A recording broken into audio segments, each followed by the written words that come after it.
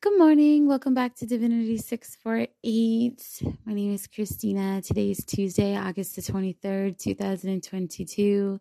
It is 6:11 in the morning, Eastern Standard Time.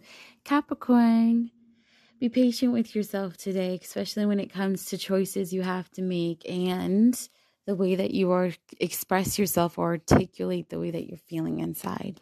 Some of you have this gut niggling feeling. You need to trust it. Okay, you need to put those spiritual warrior boots on and trust your intuition and cut through any level of BS when it comes to making decisions. But please have some patience with yourself. You also need to welcome in the divine masculine. The divine masculine does not feel like someone new, but someone already in your life. This person supports your future just as much as they've been an active member of your past. Please use appropriate discernment. When it comes to your divine masculine or a divine masculine in your life who's been very supportive to you, make sure you are giving them the same level of energy that they deserve, right? Some of you are in this queen of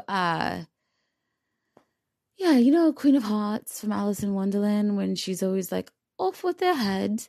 Try not to be so off with their head, right? Don't be so straightforward, blunt, and brutal.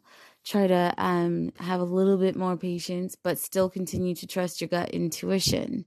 If you feel like something's off, chances are something's off. Don't make assumptions, but if you're curious, ask the question. Don't let your mind race. Don't allow yourself to sit in your thoughts. If you have a question, trust your intuition. Don't be afraid to ask the question.